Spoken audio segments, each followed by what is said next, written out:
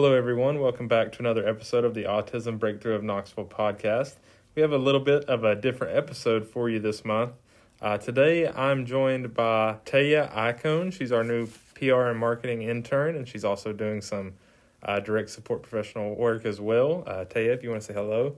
Hey, guys. So today, we're actually going to be talking about a fun topic. We're going to talk about celebrities who have been diagnosed with autism. And I want to thank Taya for doing all the research on this. So our podcast episode is actually going to be a format in which Taya and I take turns kind of talking about each celebrity that's been diagnosed with autism. And so, Taya, I'll let you start it off. Our first celebrity is going to be Elon Musk, if you want to talk a little bit about him. So Elon Musk, for the past 30 years, has been somewhat of an entrepreneur. He co-founded a company called X.com, which later on merged with Confinity, which led to the creation of PayPal. He is also the founder of Tesla and SpaceX, and he is among one of the richest people in the world with a $150 billion net worth. That's a lot of money. That's a lot of money. So when he hosted Saturday Night Live, he actually claimed he was the first person with Asperger's to do so, but it was actually Dan Aykroyd. After his announcement on Saturday Night Live, people with autism felt a renewed sense that autism isn't a limitation. It helped increase their self-esteem and gave them feelings of empowerment. Cool. So that's really interesting. Elon Musk is obviously a very well-known person, maybe as controversial as he is or just as rich as he is. That's a very interesting case, and a lot of people probably didn't realize that he had been diagnosed with Asperger's. So that's great stuff. So our next celebrity that we're going to talk about that has been diagnosed with autism is Dan Aykroyd. Dan Aykroyd's actually an original cast member of Saturday Night Live. There's a theme so far with our two celebrities since Elon Musk had just recently hosted Saturday Night Live. But Dan Aykroyd was diagnosed with Asperger's as well in the 1980s, and he attributes the condition to his obsession with ghosts and law enforcement, which really led to the idea of Ghostbusters. So that's really a great thing for all of us Ghostbusters fans. He was also diagnosed with Tourette's syndrome at 12 years old, and he overcame physical and verbal tics through therapy. So our next celebrity is Dan Harmon. He is the creator of Rick and Morty and Community. He discovered that he had Asperger's when he was doing his research for the character Abed off of Community when he noticed similarities in himself. This led to him meeting with the doctor and getting a diagnosis. He said that people with autism can have complex experiences, feeling inappropriate emotional reactions and deep empathy. So how do you think that kind of impacted his career in terms of Community and Rick and Morty? I've never really watched either of the shows, so I don't know how that's really influenced like his character Abed. What do you think? So I haven't watched Community either, but I feel like just knowing the complex experiences and having that personal way to connect shows a lot through the shows. So when he is making a storyboard, he rigorously maps out the character arcs in an 8-point cycle. He refers to these ideas as embryos. This obsessiveness and ritualism makes a little more sense after he explains that he has a form of Asperger's. Okay, yeah, that's really cool. I mean, I can definitely see how that would really make the show kind of get fleshed out and just improve the overall quality of the product, I would say. So moving on from Dan Harmon, let's go ahead and talk about Anthony Hopkins, another actor that people might not realize has been diagnosed with autism. He actually received his diagnosis of Asperger's late in life. I think he was diagnosed in 2017. He's the first Oscar winner with a publicly disclosed diagnosis of autism, and he's also the oldest actor to win an Academy Award. He claims his obsessive and detail-oriented nature was a great gift that helped him become a successful actor. So, Taya, how do you think that him being obsessive and detail-oriented within acting has helped his career? I think it adds a lot of drive and motivation to a person. They really want to focus on getting things right and proving what they can do. Yeah, and I think that kind of speaks to, he's well known in the acting community for being able to memorize large amounts of dialogue. And, I really don't see how that could do anything but help you in that role. Right. So many of you may know Susan Boyle after her audition on Britain's Got Talent shot into stardom in 2009. She was diagnosed with Asperger's in 2012 after being misdiagnosed as having brain damage as a child. After she got this diagnosis, she felt relief after receiving an accurate diagnosis.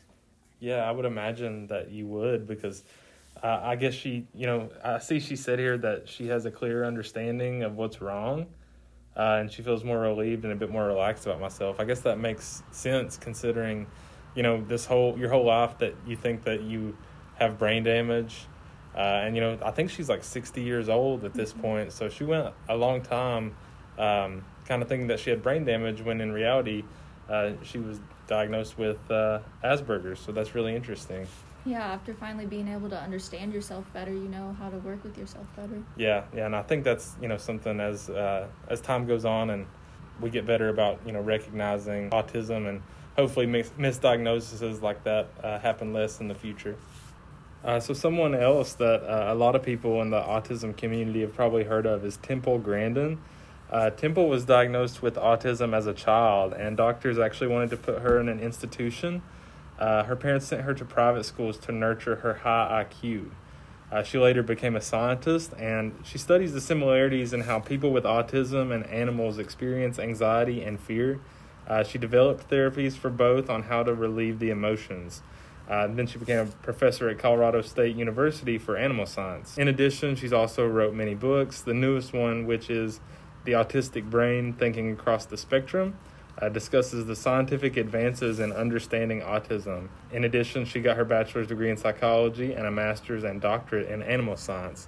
So she's really been proactive in working with the autism community, and she's done a lot for the community. When you say, Taya? I also think it's very interesting how she studies between people with autism and the animals. I think that's a pretty interesting way to look at things. Yeah, that is. I mean, I wonder, and there's probably this information out there, but I wonder what her, how she kind of got into that field and what made her look at those similarities and differences. But it's really interesting, and if you haven't read up on her, you definitely should go check that out. So next up, we have Daryl Hannah. As a child, she was diagnosed, and she was recommended to be medicated and institutionalized. Instead, she went on to act in some movies that you may have heard of, such as Blade Runner, Splash, and Steel Magnolias. She says that her autism left her with a debilitating shyness and a need to rock for self-soothing, which made public events hard for her to attend.